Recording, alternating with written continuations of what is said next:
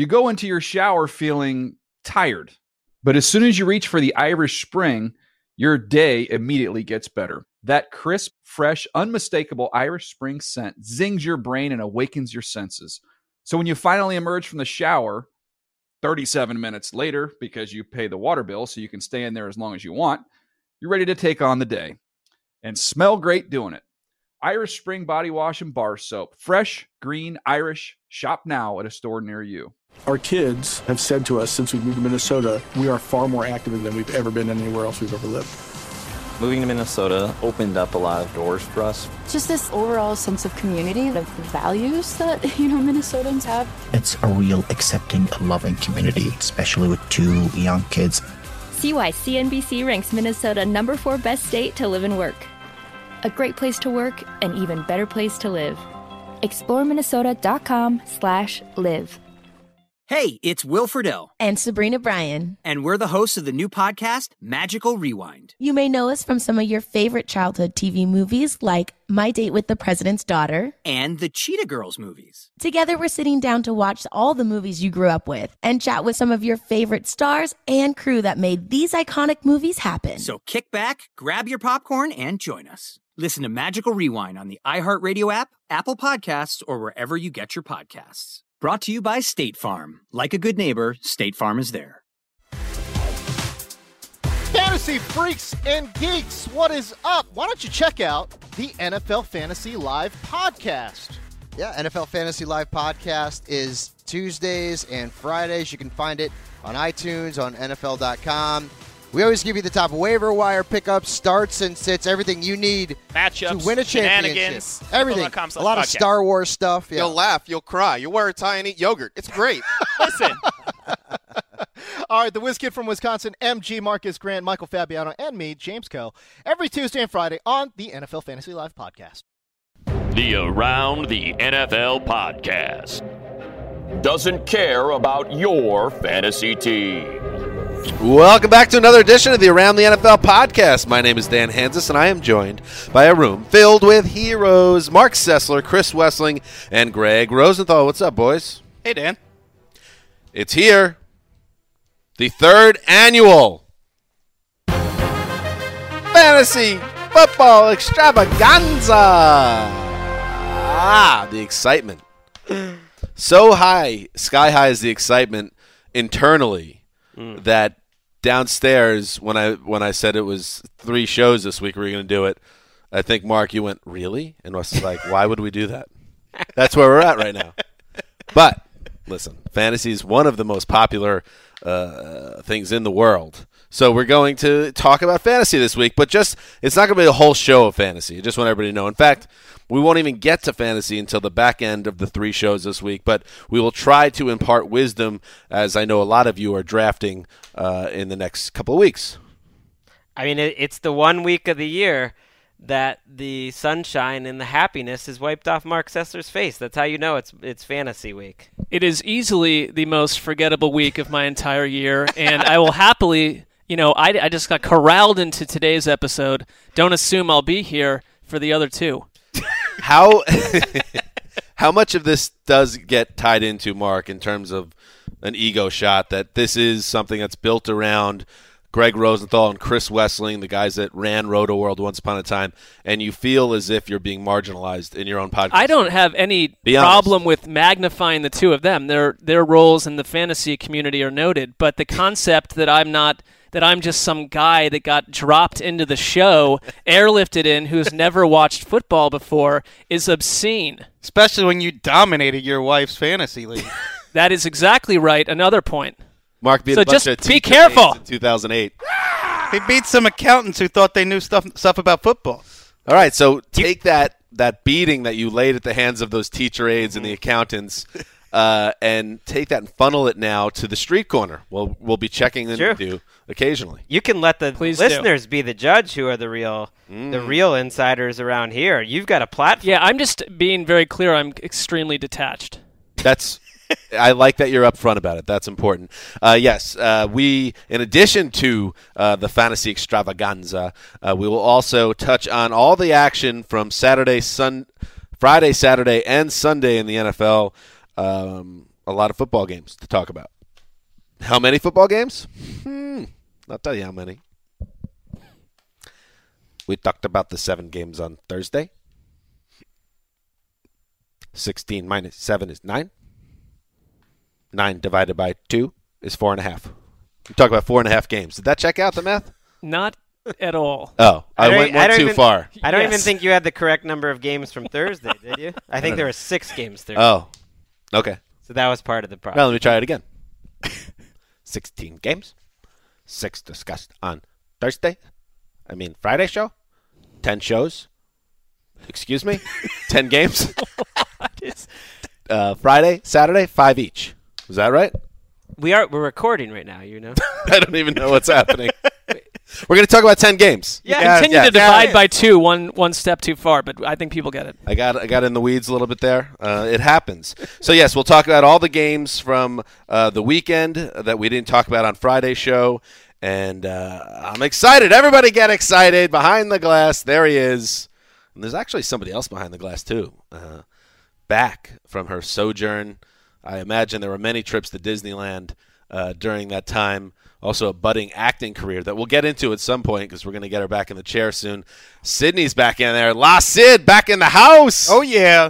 But right now, in the chair still, not ready to give up the throne. The man that says, don't forget about me. I deserve to be on Mount Rushmore. The Irishman. What's up, buddy? Sorry to disappoint all the listeners that want Sydney back already, but too bad. But you know what? Something to look forward to for the people that do not like me. Sydney's doing Friday's show. Wow, how exciting. And I guess I'll tease it right now. Wednesday show we'll have somebody else in the chair. We'll hold on the news, though, because I don't know if the news is out. So somebody else will be in the chair. Yeah. And not to mention, later in this week, because this is, after all, the 3rd annual Fantasy Extravaganza.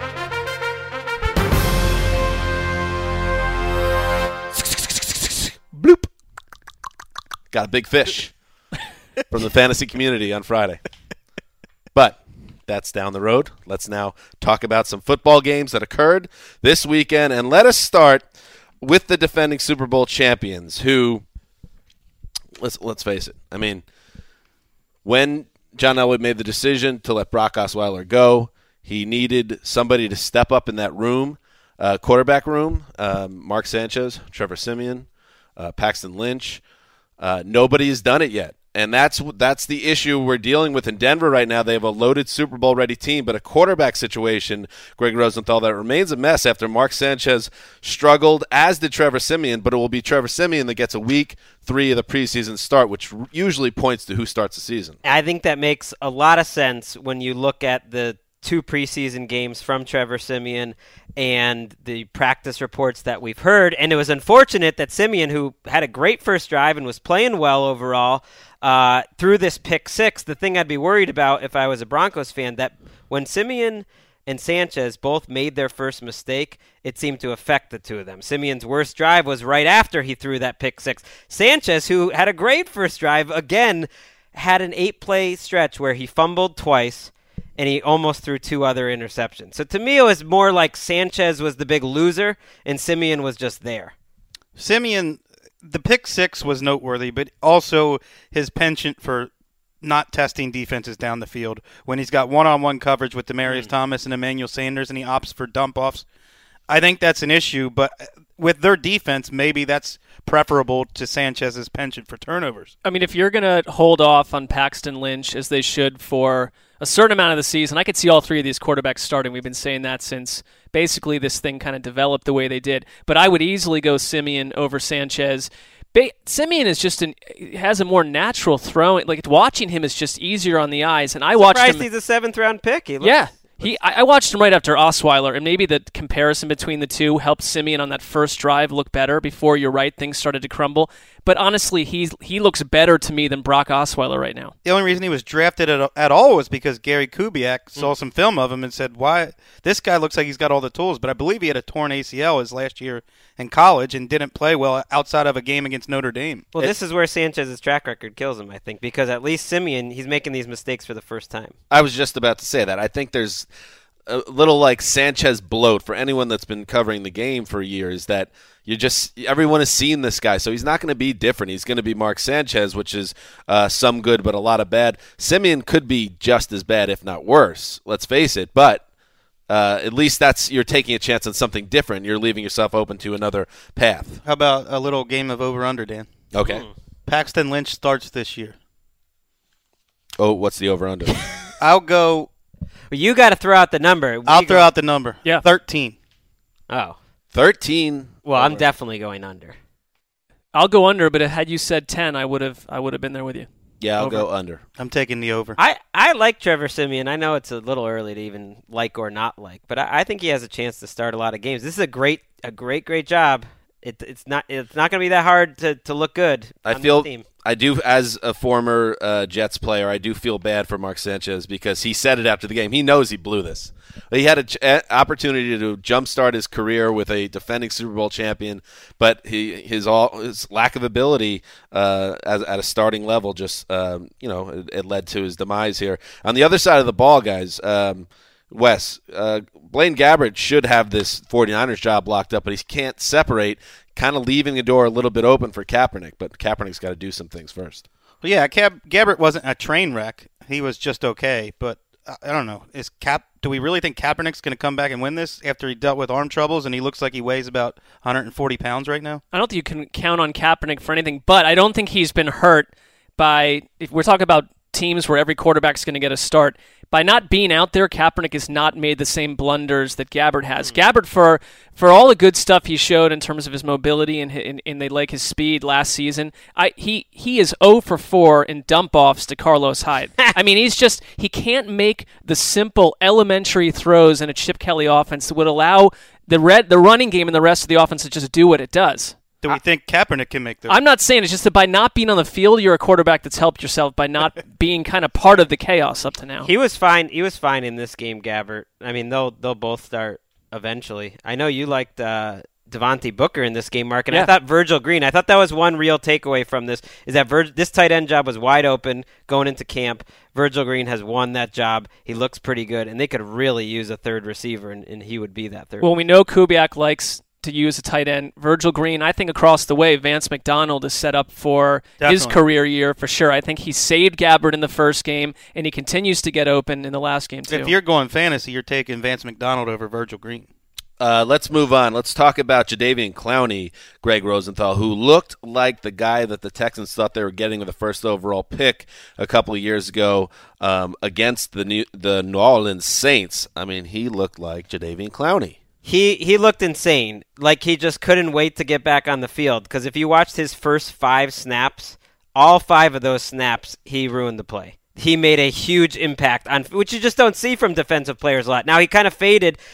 The biggest credit I can give to Clowney is he just makes me want to watch every one of his snaps. So even after Tom Savage, if he truly exists, entered the game and there wasn't a lot of starters in there, I just wanted to keep watching every single Clowney snap just to see what happened. There's a play where Clowney just absolutely destroyed Zach Strief, just bull rushed him, went right into the quarterback, and it made me right away tweet out Greg's making the leap because I think that Greg nailed this one. Clowney looked that changes that defense entirely if he gives you that over 16 games. Strief wasn't the only one. He bull rushed Andrews Pete too, and then he just threw Tony Hills like he wasn't even there. He's so strong. It's unbelievable to watch an NFL player make other hugely strong 300-pound men look so weak. You just toss them aside. You don't see NFL defensive ends and outside linebackers doing this. But his issue is the same as it was. He just has to stay on the field. Even in this game, if you watched each snap, he was dominant for the first 10 snaps, and then I think he needs to get his wind back under him. He's not used to being on the field so much. Tom Savage is real. Hey, on the Houston, elsewhere on the Houston side of the ball, Will Fuller, instant impact guy. Yeah, their rookie wide receivers, Braxton Miller and Will Fuller, are playing with the first-string offense every down, and they both look good. Will Fuller, I know people have questions about his hands, but his speed is a difference-making element, and I think this offense went from one of the slowest in the NFL to one of the fastest. A question, though, for you, because I watch Osweiler in the passing game. Because of him, you watch Mariota, and he at least seems so organized and well studied up in that attack. Osweiler, to me, still feels like he's getting comfortable. How many third downs is he going to throw 4 or 5 yards short of the stick? I mean, it's over and over with Osweiler. His numbers are misleading. I agree. There's so many new starters in this offense. He is taking forever to make these decisions, to go through his reads and make a throw. And that's to be expected. It's a new offense. I think they might have 10 new starters out of 11. I mean, that's tough to pull off. Wow. 10 out of 11 new starters? I think it's possible. Or at least that can't be right. Some of the offensive linemen are in different positions. I think so. Who are the ones that are back? Across the board skill position. DeAndre Hopkins and Dwayne Brown would seem to be too. Yeah, I think it was maybe the other night because their offensive line was so banged up. Braxton Miller, though, for a guy who people thought might take a little bit, already looks like he's going to be a factor. I want to see more chemistry, though, between DeAndre Hopkins and Osweiler at this point. Yeah, definitely. Let's move on. Mark Sessler. Dak Prescott continues to steal the show. What did you see from that kid? Because he made the Miami defense look like garbage. I love what Greg wrote about it in his very good write-up of that game, was that you get Tony Romo back on the field. This is meant to be the guy that, turns the whole engine for Dallas.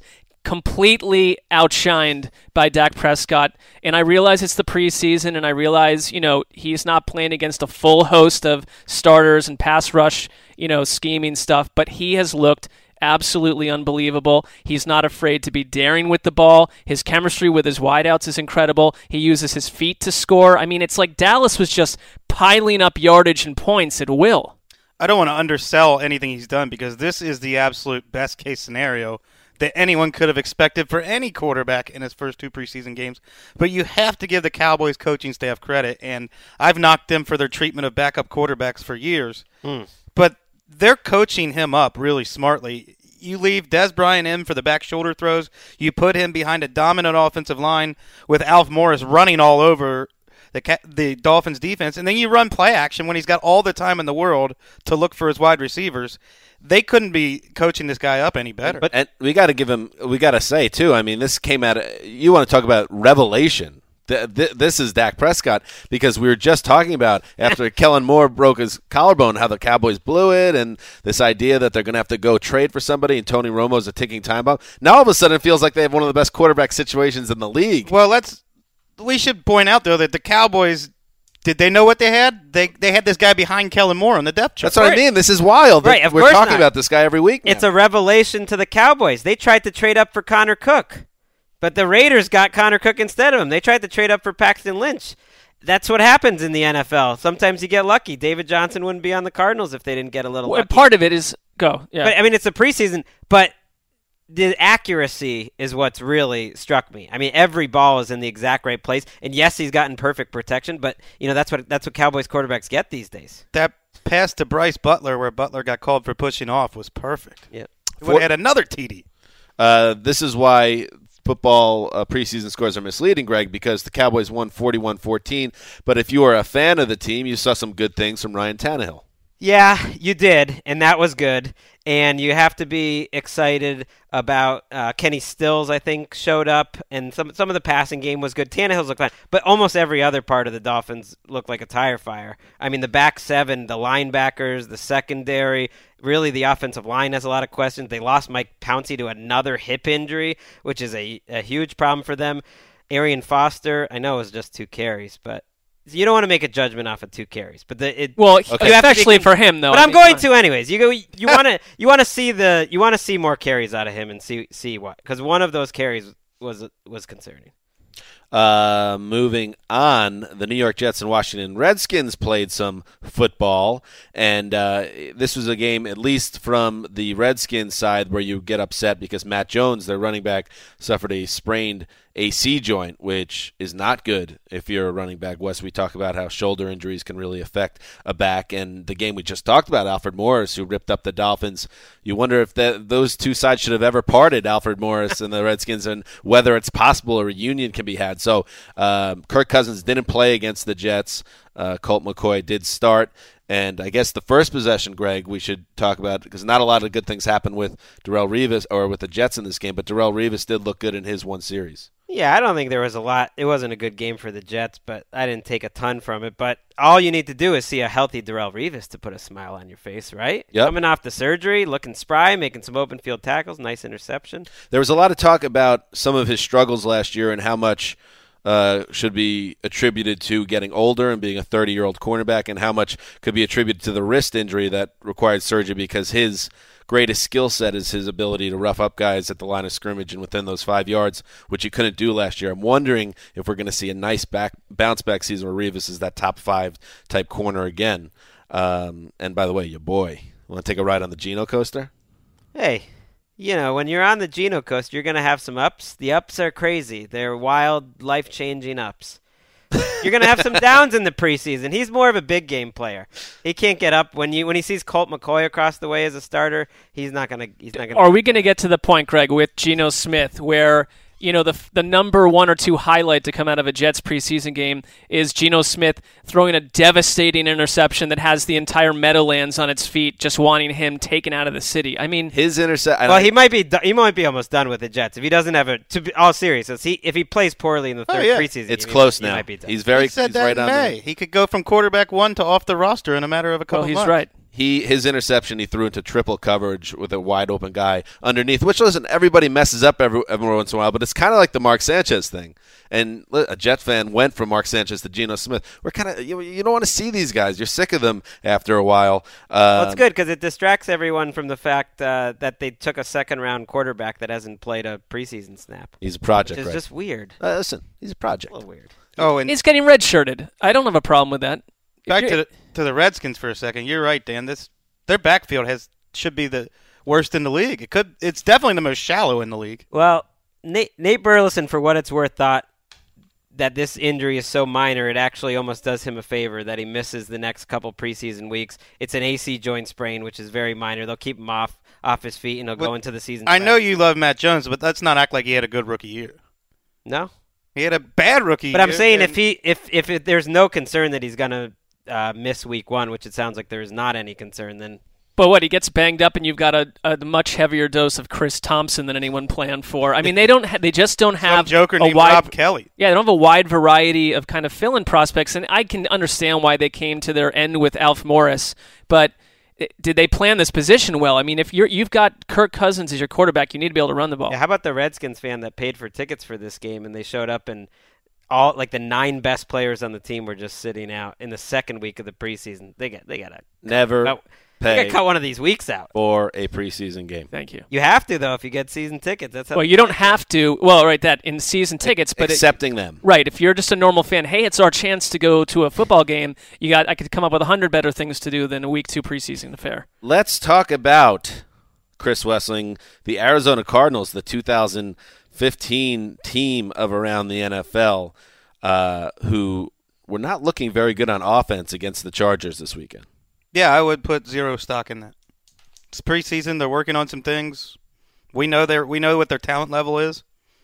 Wouldn't you be shocked if they're not a top 5 offense this year? Yes. Yeah, I mean, I would put a little more stock into just Brandon Flowers looks better this year after being very overweight last year. Who? Oh. You want to make flowers today? Oh, him. They have 3 cornerbacks now with Casey Hayward, who made some nice plays in that game that can play inside and out. I like that cornerback group. I mean, by now in this time in the preseason, I would get worried about offenses with a lot of new players and they don't look to be on the same page, or rookies not performing up to what you'd want. But the Cardinals are returning every one of their skill players. I don't think this is a team that we need to be throwing up flares for and concern. Are the Chargers better on defense, Greg, than people realize? I believe so. I think it's a fun defense, especially if they get Joey Bosa back in the mix, which you expect they will at some point. I think at every level of their defense, they have real playmakers. Casey Hayward was a good signing, and it allows them to push Flowers into the slot after they found out last year he really struggled on an island outside. Now they're making the leap guy Denzel Perriman all over the place. He looked good right out of the gate. Here's a guy that was never making the leap, but always in my heart, Jeff Cumberland. I'm sorry to hear the news, buddy. Suffered a torn Achilles in this game in his first year with San Diego. Done for the year. Hang in there, Cumby. Never give up. Hashtag Cumby. Moving on, the Panthers and Titans played football. And, Mark, more to get excited about with Marcus Mariota, eh? I think Mariota, he did some good things in that game. The interception was a little bit of a forced throw. He looked a little locked in. But I think the story of the game, because if it was week 1, we saw that they can run the ball if they match up well. In week 2, it wasn't so much that, I think they wanted to show that Mariota could make throws on passing downs. And Tajay Sharp, 8 catches over 2 weeks, 6 in that game in a limited amount of time. I mean, we're going to talk about some players that are underrated fantasy-wise. You look at where he is, ADP value. Give me a break, Chris Wesseling. I loved how Tajay Sharp looked, but my main takeaway is last year the Titans set Mariota up for failure with no running backs to run a play-action offense, or a boot-action offense, Smurf wide receivers who couldn't get open. Now you look at the team, their running backs from last year will not be involved. Their wide receivers from last year basically will not be involved. Their offensive line is upgraded.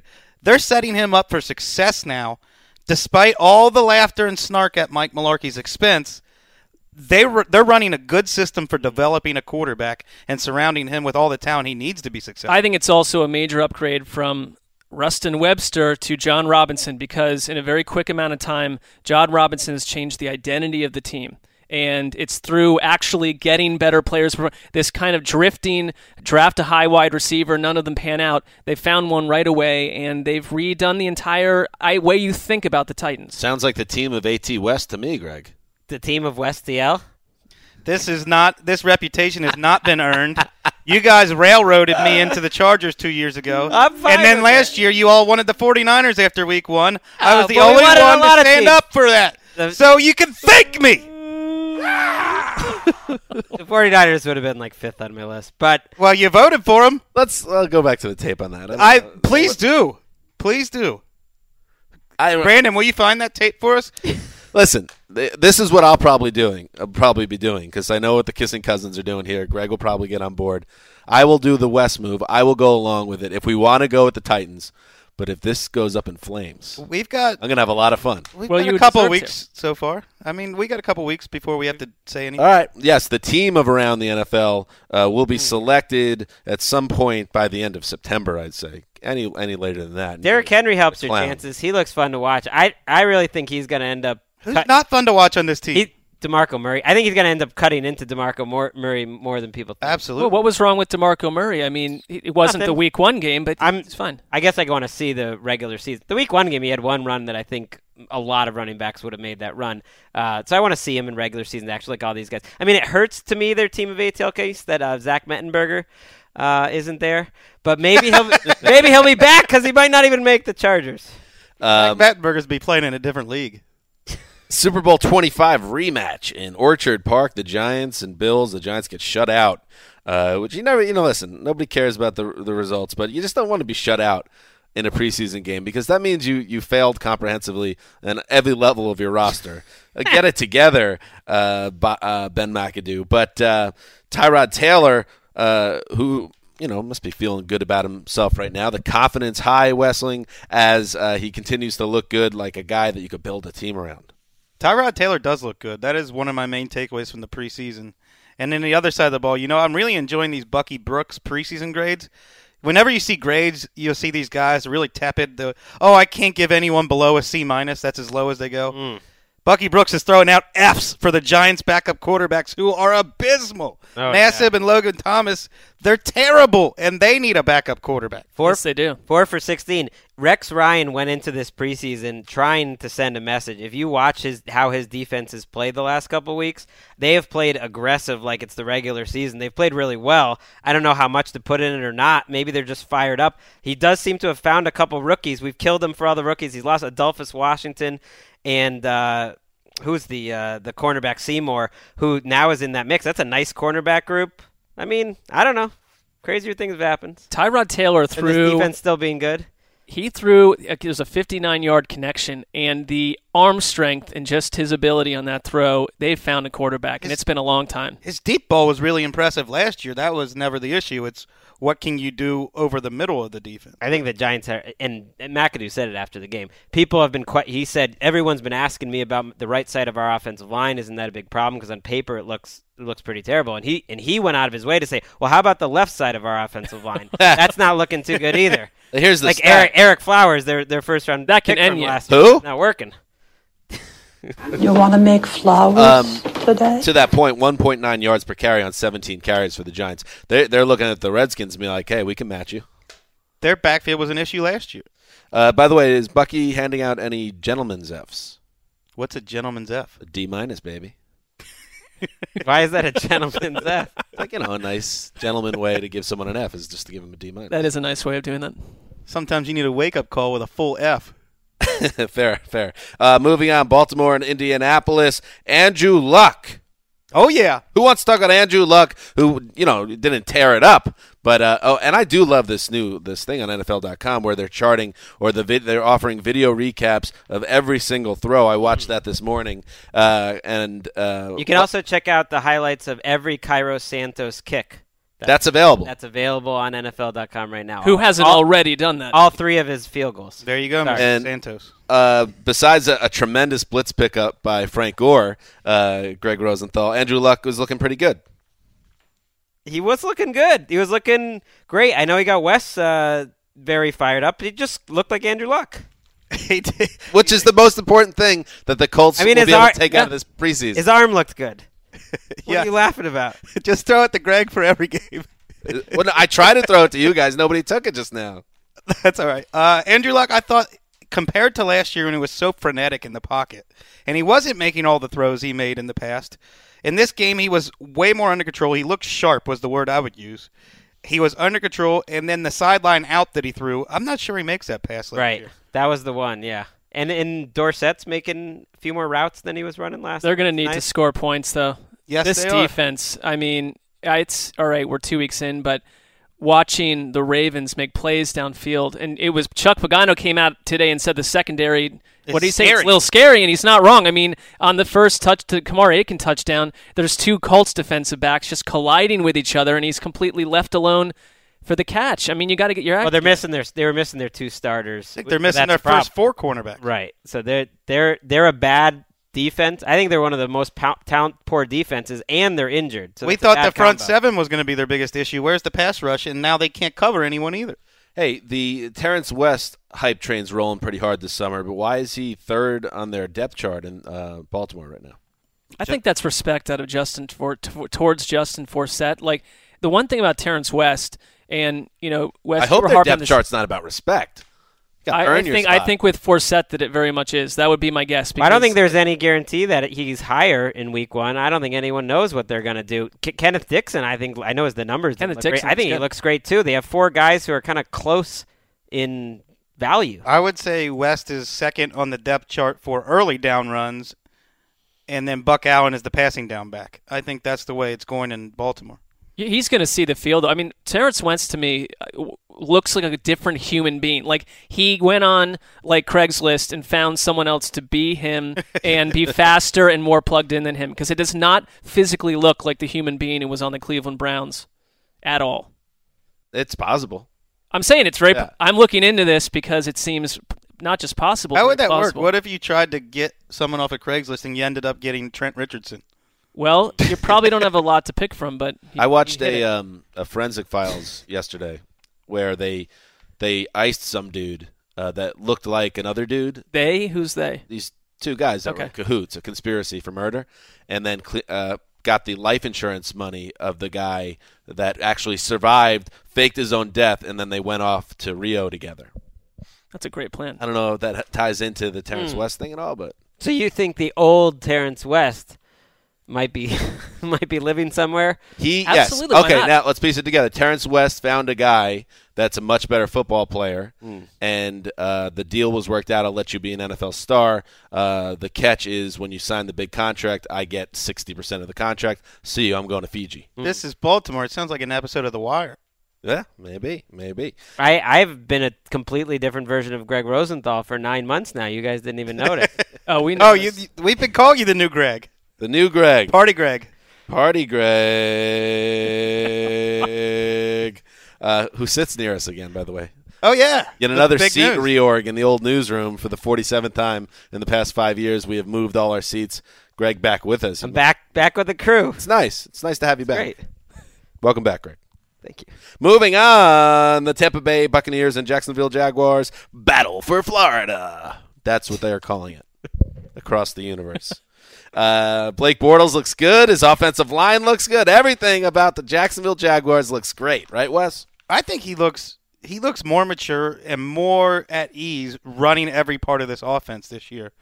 And I think the Jaguars' offense is going to be lights out this year. They look phenomenal. I mean, Bortles has held that title of the most wow plays per snap for me for quarterbacks for certainly the last year. And this preseason game was a good example of that. I mean, his best throw might have been one that was incomplete on the sidelines. They ruled out of bounds, I believe. And he's insane. It's weird. You're talking about records.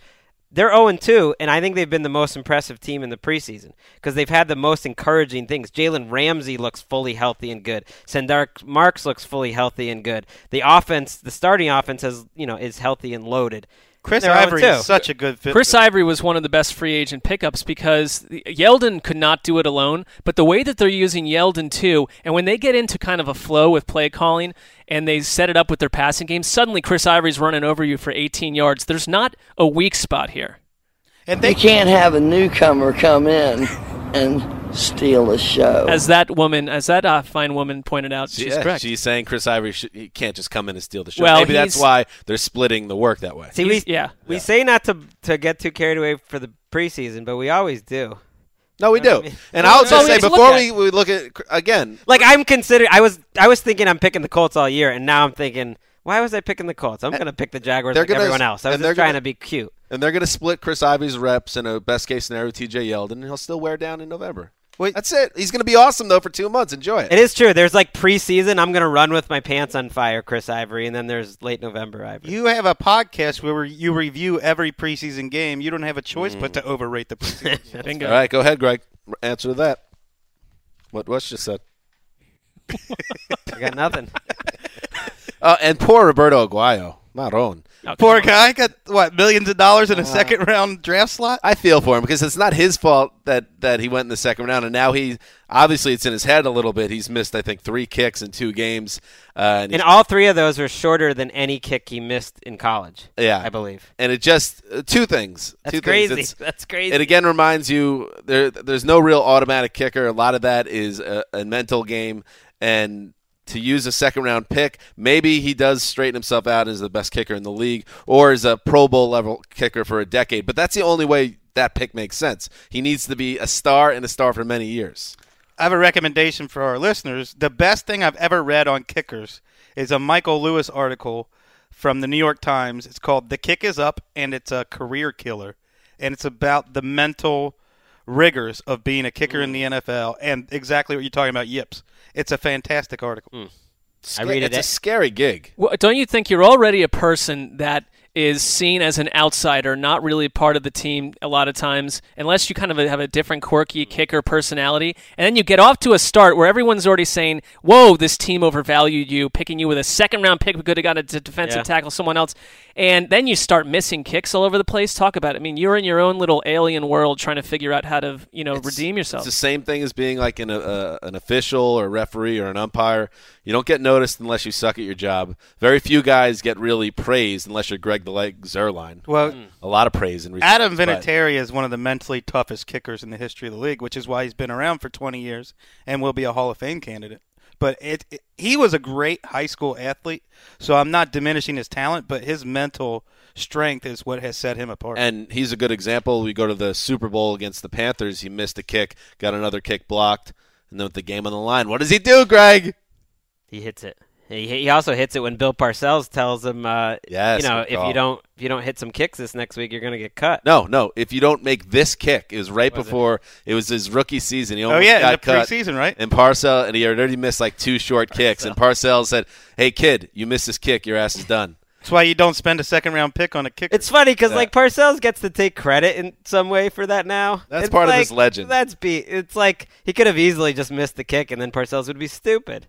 Well, that's not how it works, Fair point. But, yeah. We give Parcells credit because he did plenty of other things. But that's that not are more high like up on the chain. That's not like Parcells the genius, but it does speak to the toughness of your boy.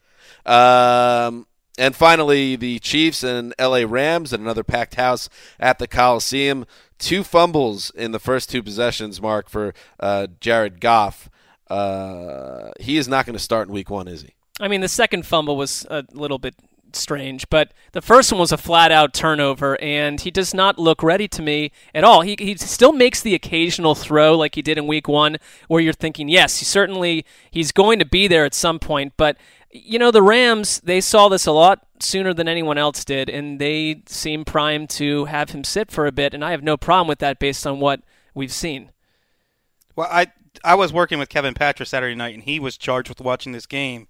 And afterwards, we have to write an article on Jared Goff because he's the number 1 overall pick. How did he play? And Patra said, how many different words can you use to say one sentence he's not ready?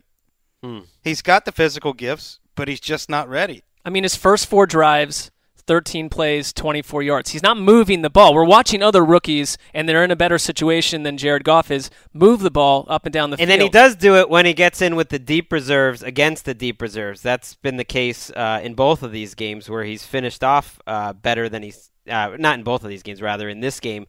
And he's a guy I'd be more concerned in both games when he hasn't gotten them lined up for the scrimmage a couple of times. He's taken delay of games in both of those, and I think that's to Kevin's point that he's just. I mean, it's not a reason to. I think it's just okay, we get it now. He needs time. The Chiefs' offense looked much more effective to me. Case Keenum scored 3 toucouts in 4 drives for what it's worth. He looks sharp. So he's given them every reason to start him, which is nice of him. I mean, he's made it. They have confidence in him. Do you want to, Greg, one more time act out the discussion between coach and center about how to take a snap properly in the NFL? Sure. This was about Jared Goff. No one's asked for it again, but I'll do it anyways. All right, you'll be the coach. I'll be the center. Okay. Hey, he's going to stick his knuckle in your okay? That's what I told him. Get it in there. Let him feel it. That's a little deep. Give him some more pressure. Yeah. That was unsettling. I know. I added the yeah part. The Greg role play there for some reason unsettled me. Well, it's because I get really deep into the character. I got into his motivation, how he was feeling. Greg's definitely method. Yeah. All right, it is time to begin the 3rd annual Around the NFL Podcast Fantasy Extravaganza. And today we will be talking about, in the first of 3 parts, we will talk about a little bit of a seg. Well, let me start this way. First, I want to introduce everybody. All right, first up, do we have an applause drop or anything like that? Okay. All right, first, I didn't say to use it yet. I was just asking if it was there. I just figured it would better to use it than tell you. Sydney's like, I don't even want to get back in that chair. The look of fear in her eyes right now. To my right, no, Sydney can handle it. To my right is Greg Rosenthal, who has run around the NFL since 2013. Ooh, this is old bio copy. You don't run the show anymore. It's fair. I don't think we've changed that. Greg Rosenthal used to run the Around the NFL team starting in 2013, including his role on the Around the NFL podcast. You have a role. I think that's true. He previously spent 9 years covering the NFL for NBC Sports, RotoWorld.com, and ProFootball.com. Ladies and gentlemen, Greg Rosenthal.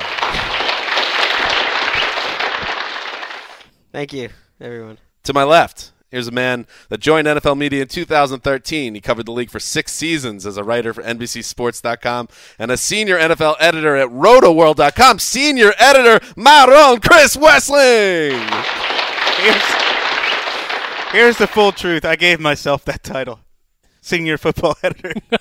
No one ever gave it to me. I was just like, oh, yeah, that's what I am. Good nugget. And finally, Mark's here. You know what? I cannot wait for next Monday. This is the most absurd thing I've ever seen. I'll play along with your little charade.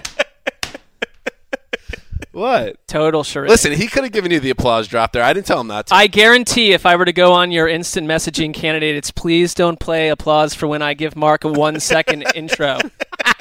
Actually, it wasn't, to be honest. This is perfect. It just strokes Greg's ego a little bit more. Strokes Wes's to keep him in a good mood. Keep it going. That actually is good instincts from Irish because I did not tell him. I don't believe a word coming out of anyone's mouth anymore. I like this because sometimes, when Mark gets worked up, and I almost feel like, he adds a little extra for the show. It's showtime, but I feel like this one he's underplaying how much he hates it.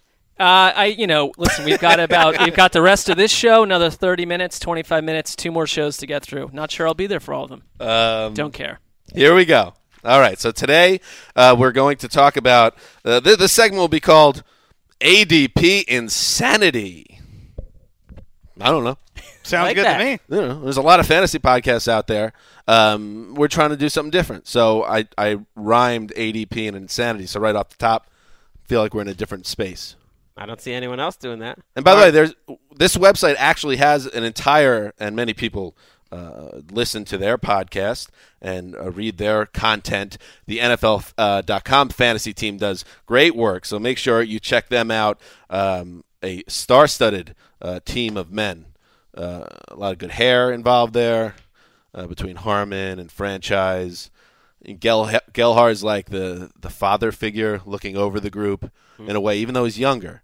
You seem like he's almost like the dad trying to keep everybody in line. And then there's Marcus, and Marcus is, he's smooth, and people like Marcus. Adam Rank's there, and he's kind of on his own corner in a way. He's talking football, but he's also talking wrestling. So he merges those two worlds, and of course James Coe, who does a great job hosting both the podcast and the television show. Oh, don't forget Michael Fabiano, Hall of Famer, Michael Fabiano. I'm just gonna keep talking lower and lower. Did I miss anybody? No, but your low talk gave it some gravitas. Okay, I'll work on my low talk, maybe get it more involved. Anyway, so check out all the work those guys do. But right now, when I got the guys that built RotoWorld brick by brick, and you can see the calluses on Greg's hands from it, we're going to talk about some ADP insanity, and we're going to focus on running backs and wide receivers right now. And why don't we start? And we're also, yes, we had some fun, but we will be heading very soon onto the fantasy corner, Mark Sessler's fantasy corner, and it's a very edgy place over there. So, but right now we'll start with Greg and Wes. Greg, we'll start with you here. Who is on your? Well, you take it wherever you want. Some ADP insanity. Well, I think we should go over guys who are underrated and overrated. All right, let's start with somebody that is underrated. Ooh, underrated. All right. I'm going to start. How about with the player towards the top, Devonta Freeman? We mentioned him earlier in the offseason. This was my big one, too. And if you're going in the first two rounds, I'm talking that premium level running back. Devonta Freeman is one of the few guys up there I'd rather have than a lot of these top receivers who are safer bets. How is this boggles my mind? Lamar Miller, ADP higher than Devonta Freeman, and Devonta Freeman is only a few places above Mark Ingram, who's never had a 1,000-yard season, never had 10 touchdowns in a season. Devonta Freeman, 1,500 yards thereabouts last year, 73 receptions, number one fantasy back, and is awesome in the red zone. He is one of the best red zone running backs there is as a receiver and a running back. There's no downside to Devonta Freeman. Can I throw, and I'm just a regular dude. I'm no expert. I didn't work in HTML and physical brick to build a fantasy giant. But I will say two things. Devonta Freeman, kind of a little bit of a tale of two seasons, right, production-wise, last season, so maybe some people were spooked by a slower second half. By the way, most players in the NFL have a tale of two seasons. Well, his was maybe more exaggerated than others. And then Lamar Miller, the reason why Lamar Miller is going before him is because sometimes you got to look into the future and see the guy that's going to make that leap. Oh, superstar status. Here we come. Lamar Miller, 1,700 total yards and 12 touchdowns. I looked into the future and saw a running back who's never been a workhorse, and they pound him into the ground, and he's injured by October 30th. I like Lamar Miller, but see. I like Atlanta's running game better. And the fact that they're going to be in a second year with that zone scheme, usually it takes a minute to get that up and running as effective as it was last year. Everyone's worried about Tevin Coleman. It's like, just don't worry about the offseason. RotoWorld is great, but one of the things I found at RotoWorld, people overrated some of our blurbs sometimes. That, the coaches say Tevin Coleman's going to be in the mix. Trust who's a better player. By the way, that same coach in the same paragraph said he expects a better season out of Devonta Freeman this year than last year. Wes, give us somebody else that's underrated. Where Carlos Hyde is on this ADP, I believe he is early fourth round behind DeMarco Murray, who's got a major Derrick Henry problem, behind Latavius Murray, who's just not very good, behind Thomas Rawls, who I love but has a Christine Michael problem. I would take Carlos Hyde a full round higher than early fourth round. I think part of that, I had Hyde on a low list too. Am I allowed to say something here? Absolutely. Well, do we want to go to the corner? Let's go to it. Well, but my corner issue is completely different. You came over here. You know what? I'll retract my comment. I want to hear what you have to say about it. Are you on the corner or not right now? No. Okay, not on the corner. Go ahead. No, I think part of it is some of this ADP business is got to be behind the times because Kristen Michael's sitting down at number 45. Well, out of running backs, but we're taking the data from actually the last few days, and I was commenting to Wes, I bet 2 weeks ago at this time, he wasn't even on the board. So to them, it's a 10th round pick. They see him as a backup. And that's why he's in the. I don't think it's behind the times at all. Hyde, though, to me seems low also because if people are watching preseason games and you're watching the Niners offense, there's not a lot to like, but Hyde is going to get a ton of touches. And if Gabbard ever can connect with him in the passing game, he might catch some passes too. All right, how about an overrated running back, Greg, in terms of ADP? Well, Deion Lewis was overrated before he got injured. We didn't have time to mention his injury, in the news, but he's going to be out for a while. So don't draft Deion Lewis. It was a little crazy that second knee surgery getting taken in the 5th round anyways. And don't draft his backup, James White. I think everyone will just kind of plug James White in there, and here's a fun sleeper. I just would stay away from it. They're going to drive you crazy. That's fair. Wes? Jeremy Langford, who got a lot of good publicity. He's fourth round, 9th pick in this ADP. So late 4th round. You're drafting him as a running back, a strong running back too, because he had one good series against the Patriots in the second preseason game.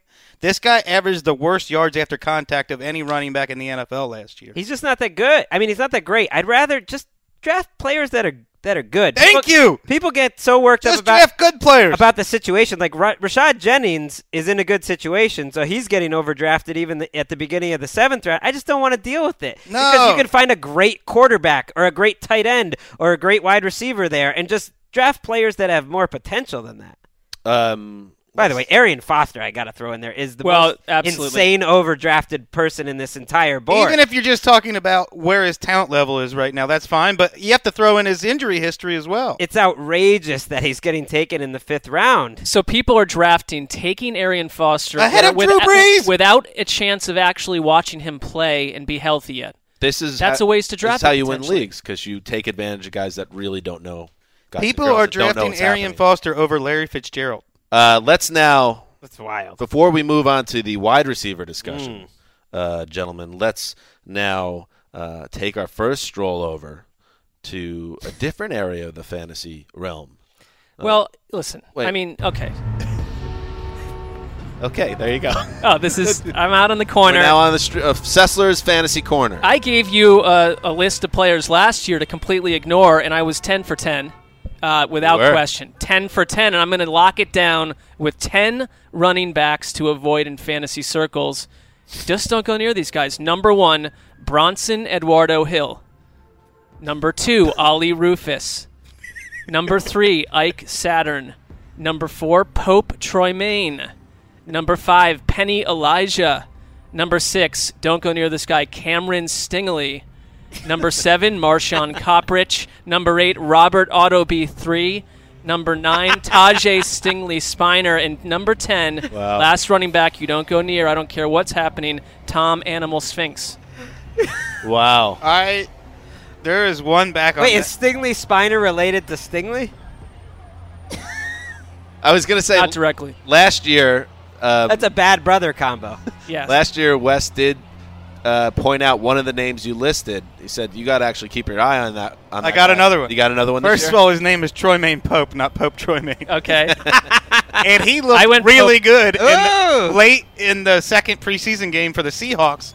I know they have a depth chart that is stacked, but I would say keep an eye on. I just Troy feel Maine bad energy around him right now. Gotcha. I'm not saying his career is doomed, but you don't go near him yet right now. See, as you could tell, Wes, by the ambient noise, right now you're no longer in your cushy little fantasy office. You're on the streets. I know, and I'm not as good there as Mark is. Yeah, Mark lives on the streets. He speaks from the streets. It's in his heart. It's in his blood. He picks up hitchhikers. Anything else, Mark, on the fantasy? Not on that position. Okay, we're going to come back to you. And yes, just like when we now talk about the wide receivers, you feel free to come in off the corner. But just let me know if you're on or off. That I'll way let we you can know. Make sure which drop to use. I'll let you know. Okay. Should we throw out rapid fire? Any quick last running backs? I mean, I'm just saying, like, this is going to be our one fantasy Can you be rapid thing. fire, Greg? Be honest. It's hard for me. All right, rapid fire. All right. 1 minute. I'm going to set the timer. Rapid fire. Go. Who's going first? These running backs are too low right now. Amir Abdullah, Ryan Matthews, Derrick Henry, Kristen Michael, and Terrence West. I totally agree with Derrick Henry. I'd throw Matt Jones in there. The injury will knock him down too Matt far. Jones is way too high. Melvin Gordon, I would throw in there. Carlos Hyde, Gio Bernard. And then the deep ones, Spencer Ware, if you're looking for a really deep one, Kenneth Dixon, and Devontae Booker. Wow. Nice speed round, guys. Didn't even need half a minute. Well, let's go overrated players, too, that you want to stay away from. I love Go ahead. Jonathan Stewart, but I don't want to draft Jonathan Stewart this year. I think last year was the year that you want Jonathan Stewart. I pretty much mentioned everyone else. I think stay away from Justin Forsett and the rest of those running backs in Baltimore. Yeah, I think we hit all of my. DeMarco Murray is overrated because of Derrick Henry. Matt Jones is overrated. The guy's not very good to begin with. He's injured. A three right down now. back that'll probably get taken in the 6th or 7th round by Three the time down back this who injury averaged thing. 3.4 yards per carry with major fumbling issues last year, and I question his instincts. I'm gonna die on this. One quick question. I know everyone is just saying, "Oh, take Ezekiel Elliott with the number 1 or number 2 pick. Have a nice day with it." Is Ooh. there any concern that there are other more proven players to take for your first pick in your draft? I have zero concern with Ezekiel Elliott. I would generally rather take the wide receivers that are getting taken there, but I don't think he's ranked too low at running back. Like I'd rather have him than Lamar Miller, who's getting taken in front of him. Absolutely. Stop it. Latavius Murray, a little overrated in my opinion. I agree. Throw that guy out there. All right, let's now move on to the wide receivers ADP insanity. See how it rhymes? Let me start with a doozy here. Well, we need some sort of drop with the ADP insanity. I think that's an assignment. Okay, for Wednesday's show. For our special guest on Wednesday. Yeah. He'll have to really step it up. Wow, that's a great call. Go ahead, Wes. Let's start this off with a banger. All right. DeAndre Hopkins. Interesting. 8th pick in the first round ahead of Dez Bryant, who looks fully healthy. And Dez Bryant, I'm sorry, is a better receiver than DeAndre Hopkins. Wow, Wes turning his back on DeAndre Hopkins. I Who saw love this Nuke coming? Hopkins, but let's talk about this from a fantasy point of view. Last year, they had nobody on the other side of him. So they had to throw it to him every time. Now they've got Will Fuller. They got Braxton Miller. They're generating touches for Braxton Miller, the offensive coordinator is. And they've got a stronger running game than they had last year. DeAndre Hopkins simply isn't going to be targeted like he was last year, not to mention he's got a new quarterback. And you already mentioned, how about the rapport between Brock Osweiler and Hopkins is not there yet. Over-under passing yards, Texans this year to last year. I don't think it's necessarily going up. And it's certainly going to be cut in a few more parts, as you mentioned. I agree. I like A.J. Green to have a really big A.J. Green season. He's getting drafted after him. And then Allen Robinson, who's after Hopkins, is another guy who I'd expect to have a monster year. I would take Robinson after what we've seen in the preseason so far, and him and Blake Bortles absolutely on the same page. Are you on the corner? I'm on the corner this time. But I would take Robinson over Hopkins for everything you mentioned. It's like it's got to be a Texans coaching need and want to have a little bit less of the offense have to go to Hopkins over and over week after week. See, while we're near the top of the draft, I'm going to throw out some love for Keenan Allen.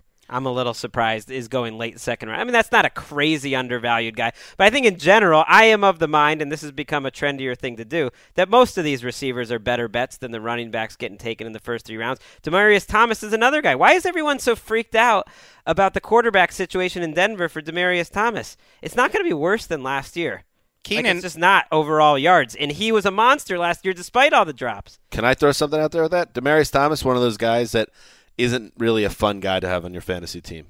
Because you don't like 1,400 yards and 10 touchdowns? Kind of a tough watch. I'm not going to go out for beers with him. It's tough watch. Keenan Allen, I agree totally. I don't know why Mike Evans is getting drafted ahead of him. That's ridiculous. Jordy Nelson is too risky to take over Keenan Allen this year. Keenan Allen would have led the NFL in targets last year, probably, had he not gotten injured. I'm stunned that Jordy Nelson is getting taken in the middle of the second round. It's a big risk. I mean, that seems crazy. He's someone where the preseason would matter if he played this week and he looks awesome, great, but he's 31 years old coming off a torn ACL. This is much lower, and it's not a taken too high scenario, but you're telling me that Dorial Green-Beckham is at 61 and Tajay Sharp's at 60? The hell's going on? No, you're right. One made the other expendable. And by the way, they're saying that Josh Gordon, who's suspended for the first 4 games, is an absolute off-the-field wild card, is a spot more valuable than Larry Fitzgerald. Ridiculous. Well, that is one of the most overrated guys on this entire list, Josh Gordon. And it's not like a ranking. This is where they're going on average. Josh Gordon going in the 6th round. Josh Gordon might not, for sure, be worth a 6th-round pick if he was playing the whole season. And the other guy that you mentioned is one of the most underrated. How is Larry Fitzgerald being drafted behind these guys? He's coming off a great year. It's almost like Greg made this list. No, give me a break. I love Larry Fitzgerald. You're right, though. That him all the time. You're right that we underrate Larry Fitzgerald every year. We do. We just talked about his splits last week. he dropped in the second half of the season. Oh, I'm sorry you missed the really important playoff game that he won almost by himself. Sure, no, he had a great game, but that wasn't part of the fantasy playoffs. I'm just saying. Well, this is a problem with fantasy owners. It's also a blind spot they have for Christian Michael because fantasy seasons are over by week 16, and when he has a good week 17 in playoffs, nobody's watching him. I think Fitzgerald could be a better player than a great fantasy player just because, as we've talked about, there's so many mouths to feed there. Kelvin Benjamin. Talking about a guy with 109 receptions last year. There were reasons for that. Guys were out of He's lineup. good. Maybe That's the best John reason. Brown were out He's of good. It. Kelvin Benjamin. Does it strike you as strange that he's still going in the top 35? I have him on my overrated list. Well, when Funchess is down at 49. But he literally is a guy that they only played 9 snaps this week because they don't think he can handle more. Yeah, but they rolled him out there in the very beginning of the game. And thank you, Street Corner sound effects. What's going on in this? That killed me. They only played the street corner sound Absurd. for 2 seconds and cut back out. Just absurd. Can I do it? And I love Larry Fitzgerald, but can I do a prop with you? Yes. Less than 90 catches this season, which would be like a 15 catch drop off. And if you think there's no reason to be worried, I don't know if I want a prop where Larry Fitzgerald has an 88 catch season and I'm wrong. All right, 88. All right, 88. Okay, that was good. That was 88 good. is a push. 88's a push. Talk about reeling in a fish. That was masterful by Dan there. Can we note that, Mr. Irish? Okay, thank you. I'll take 88. That seems reasonable. We will be. The season starts in 2 weeks? That's right, 2 weeks from Thursday. Just a reminder to everyone that we'll be doing our regular season sandwich props pod, which is always one of the best pods of the year, in my humble opinion, in the next 10, 14 days. So keep an eye out for that. Let's in earnest, even though he ducks his head out from the street lamp that he leans on with the cigarettes rolled up in the T-shirt every once in a while. Let's now go there in earnest. The street corner, Sessler. What are you talking about? Overrated, underrated wide receivers. Well, forget all that nonsense. Here are 4 things to do instead of trying to be some sort of amazing alpha male / human savior who ranks wide receivers on a football podcast. Nice. Number 1, travel to Syria and rake leaves outside a Syrian-based business of your choice. Wow. Number 2, allow a trusted work friend to blindfold you while you also give him unlimited access to your checking account. Allow said work friend to purchase a one-way bus ticket to anywhere in the country.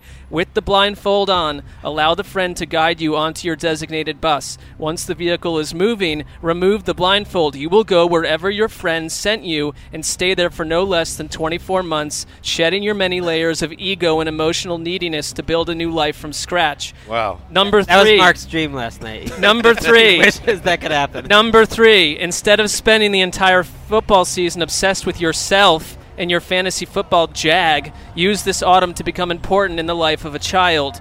Number 4, dive deep into Dungeons & Dragons. Dump all distractions and dive into D&D. Use important family money to fly to D&D conventions and become known in D&D circles as a fast riser. Put your career and personal relationships a deep second as you allow Dungeons & Dragons to completely and dangerously absorb you. I love that last point because fantasy football and Dungeons & Dragons are basically the same thing. Thank you. No.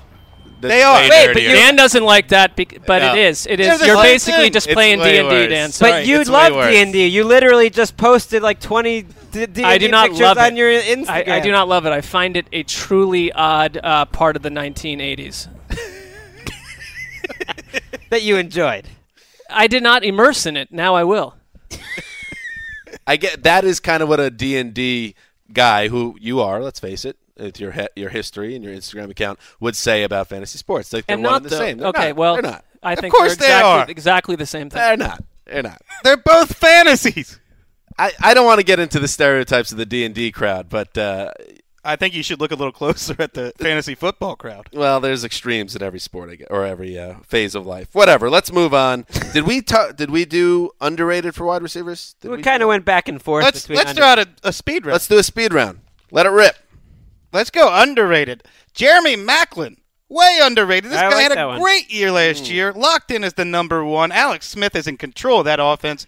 Dante Moncrief, if he's not injured, guaranteed breakout season. You're going to want him. Corey Coleman, great guy to take a flyer on. And Mohamed Sanu going to touch the ball 80 times in the Falcons offense. Take Mohamed Sanu, even if you don't think he's a good talent, he's going to touch the ball. That was wild to me that he's getting taken in the 12th round. I'm not super high on Sanu, but that seems like easy money that late. I agree with you there. I agree, I believe his old teammate, Mo Jones, is underrated right now. I like Golden Tate, but I'm surprised he's getting taken a few rounds after him. Jarvis Landry has the most catches in NFL history in the first 2 years of his career, and that offense should be better. Why is Jarvis Landry going so late? And then Stephon Diggs. I'm buying the Stephon Diggs hype as the number one guy there. I can get on board with it. He has number one type abilities, or is he a number two that needs? He's a number two. He's not an X receiver. But he could put up number one numbers, I think, just because I think they'll be a little better passing, and I think he's the best receiver on that team by a decent amount. I want to throw one out to all three of you gentlemen right now. Who will be the Kristen Michael Memorial? And it's funny because he could be the winner of this very category, even though it's named 0% chance, Dan, remember? Kristen Michael Memorial, What the Hell Was I Thinking? Hindsight is 2020 award. This is not a shot at him. This is a couple of years ago when he failed. Past winners include Cordarrelle Patterson. Sure. You plug in that guy. In other words, you got sucked in by the hype, and then you're almost embarrassed to admit it later where you took this guy in the draft. Who is the guy that's so buzzy and everyone's confident about, but come December, you're really going to be cringing when you look at your draft board? Running back or wide receiver? I don't know who's buzzy because I'm not really plugged in on that, but Matt Jones was the first guy I thought of. Really? You are so down on Matt Jones. I mean, Kevin White was the first guy that I wouldn't want to get anywhere near. He's like a 7th, 8th round You guys pick. are playing this pretty safe here. But that's a mid-round pick that you're just wasting on Kevin White around guys like Jordan Matthews and Devontae Parker, who I'd want much, much more than them. But all right, let me go up. Throw somebody out there, somebody with a little name. Lamar Miller. You want to throw Lamar Miller? Wow. Go Yes. ahead. That's actually a perfect example. Here's why. In fantasy football, your first-round draft pick cannot be a risk. He has to be a surefire guy. Lamar Miller has never carried the load before. A lot of different coaching staffs. It could be because all those coaching staffs were truly inept. Right. That could be it. Or it could be that Lamar Miller doesn't run well between the tackles, isn't great in short yardage, and might not hold up to a big workload. I love Lamar Miller, but that's a great example because that could blow up in people's faces. Fantasy Corner, you got one? I do, but it's going to be unpopular. Let's hear it. Adrian Peterson. That's great. Wow. It's not that I doubt Adrian Peterson. I don't want him as I'm number one in the draft. I got the first pick, and it's been the locked-in pick for years. I'm not doing it this season. Well, let me just say, the Kristen Michael Award, nobody would be shocked that you used your first-round pick on Adrian Peterson, though. Right. Am This I is not more playing one, the game correctly? Not really, but it's, it's okay. I'm trying to understand it. It's like a guy that you're kind of banking on based on the excitement that's built over the last 6 months. Eddie Lacy's on that list to Okay. me. Why is he the same? Like, after most guys, after they have a terrible season, do not go way up in terms of their average draft position. I'd want Eddie Lacy on my roster, but I'm with you. I'm surprised I would have to use a second-round pick on him. Like a high second-round pick. That's wild to me. One guy that's later on in this, I don't like where Brandon Cooks. I'm not going to jump on the Brandon Cooks experience over some of the people that are behind him. I agree. I forgot my favorite underrated receiver of the first 3 rounds, T.Y. Hilton. I would not be surprised if T.Y. Hilton leads the league in receiving or is right in the mix. Would that be that surprising? Yes. They've got a lot of mouths to feed. I think they're going to be throwing the ball a ton, and I think he is set up for a career year with Andrew. Over Antonio Brown and Julio Jones. This would obviously I'm talking in the sense of like he has long odds to do it, but it wouldn't shock me if he is in that mix. Wow. Okay. Before we go, let's now check in with the Around the NFL podcast subreddit, where they have a thread, and make sure you get on there if you're a fan of the show. A lot of fun, that subreddit, where they have a mailbag for fantasy questions for the heroes. Irish went through the bag, and this is what he got. The first one is, are there any Who's it from? It is from My Kriegel. Are there any rookie wide receivers worth drafting high? Rookie wide receivers. Ooh, I got one. The Fuller kid in Houston. You're going to draft him high? I don't know. Not high. How high does he mean? Because Corey how Coleman, high? I take a shot on, but not high. Well, let's see where Fuller is. No, I think the answer is no. There's none worth drafting high. I would take Corey Coleman based on where his ADP, I believe, is like the 10th round or something. Yep. I think Corey Coleman would be. Yeah, he's late 9th round. I would take him there, but when I hear high, I'm thinking 4th or 5th round for what? There are. Treadwell is a guy I was going to say red flag there for him. Maybe. I mean, it's crazy he's still getting drafted. He should not be drafted. at all at this point, Laquan Treadwell. It's crazy. I agree on that. That he would be even in the mix. Sterling Shepard certainly had a lot of buzz. I like Sterling Shepard. How about Tyler Boyd as a late round, very late round? He's going 12th round. That would not be high. That would not be high. No thanks. You guys are aware my situation with Shepard, right? You don't like him. You're not buying in at all. I know. Be careful, guys. He actually could win the Kristen Michael Award. That's fair. I'll throw him out there. I think he's safe. I would take him on my fantasy roster. What else we got in the old mailbag? This is from Sam K. Butler. What offenses are you avoiding completely? Half the league. Why do you say that, Wes? It's just I always only avoid certain half things the you league. trust. Yeah, like take the players on the high octane offenses. That's how you win fantasy leagues. I never had hard and fast rules. I always thought hard and fast rules are stupid because there's every player is its own thing. And so if you name me a team in the league that you don't think I could find a fantasy guy, I bet you could find a round where I would want one of those guys that'd have some value. What team is that? I would name me the team. Probably not draft a Philadelphia Eagle. Jordan Matthews to me is absolutely a good value where he's getting taken. I think he's a 7th, 8th round pick. I like that for Jordan Matthews. He could have a monster. I would not draft probably wouldn't draft a Buffalo Bill. I know we like Coleman, but they have Terrell Pryor and Josh Gordon in the top 60, and I think that offense is just going to be kind of fluky shots downfield, and they've got Isaiah Crowell. I would never take any Brown running back. I wouldn't touch any of Coleman? I'd take Coleman is the one guy that you take a. You wouldn't take LaShawn McCoy if he's still there in the I late would third not round? take LaShawn McCoy based on principle alone. I can't stand that guy. Well, and look what happened to him last year. They got him into the red zone, and then it was Carlos Williams racking up the touchdowns. I think LaShawn McCoy. Who's that guy this year, though? They've got other good backs. Jonathan Williams is a good. I mean, they've got a pretty deep backfield actually. I mean, if Reggie Bush is your number 2 and Mike Gillislee is the other guy, I don't know. That doesn't seem too deep. I like LaShawn McCoy. I mean, just in terms, I like him in general. I think he played better last year than people give him credit for. Outside of a late round flyer on Terrence West, I wouldn't touch any Ravens. That's in that one. You might have me there. Me and Sizzler have a sandwich on Ben. I would Watson take year. West. Yeah, but I made a massive calculated error on that. When I listened to that podcast, I wanted to be on the side where Ben Watson is going to massively underperform expectations. Well, and I was on the wrong side. I have.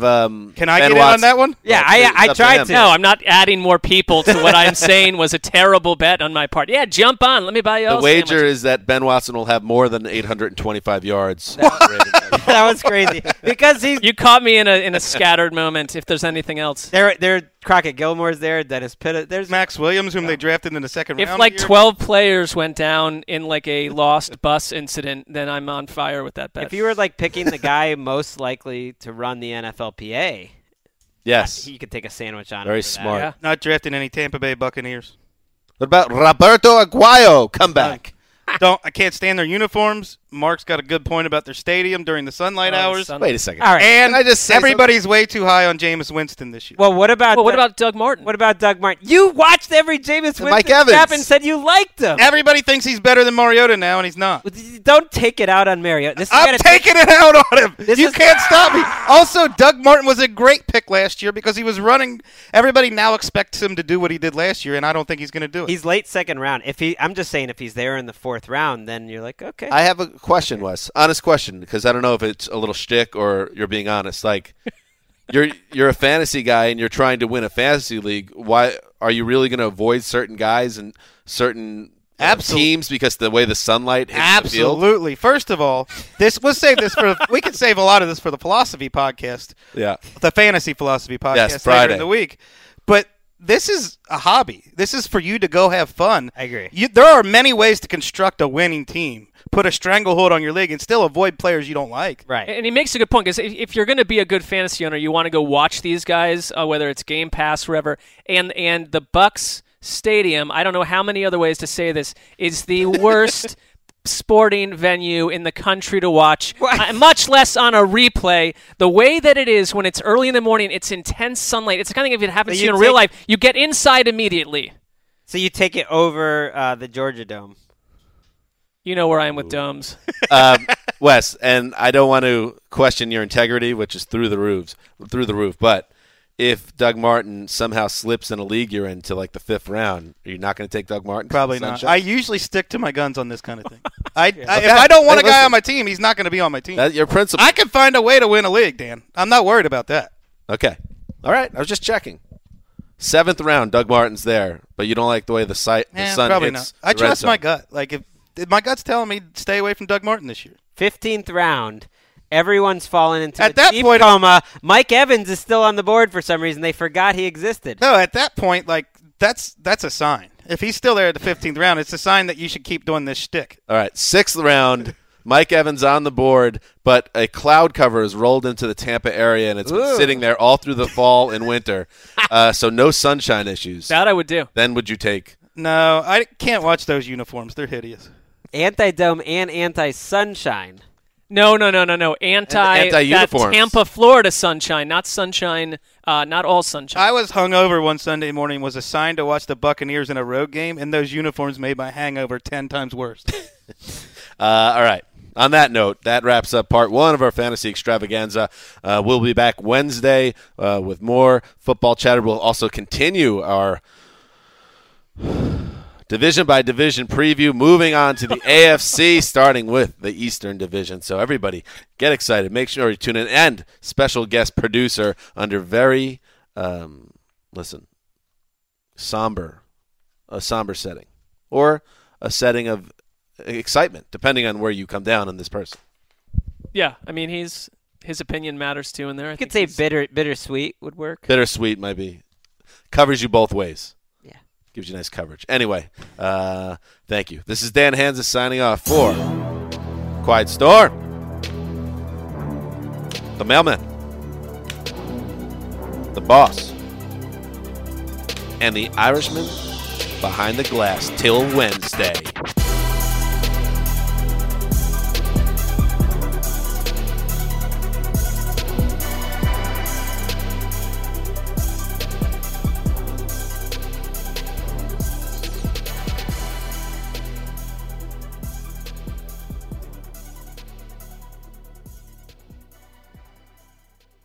You go into your shower feeling tired, but as soon as you reach for the Irish Spring, your day immediately gets better. That crisp, fresh, unmistakable Irish Spring scent zings your brain and awakens your senses. So when you finally emerge from the shower, 37 minutes later, because you pay the water bill so you can stay in there as long as you want, you're ready to take on the day and smell great doing it. Irish Spring Body Wash and Bar Soap. Fresh, green, Irish. Shop now at a store near you. Our kids have said to us since we moved to Minnesota, we are far more active than we've ever been anywhere else we've ever lived. Moving to Minnesota opened up a lot of doors for us. Just this overall sense of community, of values that, Minnesotans have. It's a real accepting, loving community, especially with 2 young kids. See why CNBC ranks Minnesota number 4 best state to live and work. A great place to work, an even better place to live. ExploreMinnesota.com/live. What's up, y'all? Janice Torres here. And I'm Austin Hankwitz. We're the hosts of Mind the Business, Small Business Success Stories, a podcast presented by iHeartRadio's Ruby Studios and Intuit QuickBooks. Join us as we speak with small business owners about the tools they use to turn their ideas into success. From finding that initial spark of entrepreneurship to organizing payments and invoices, we've got you covered. So follow and listen to Mind the Business, Small Business Success Stories on the iHeartRadio app or wherever you get your podcasts.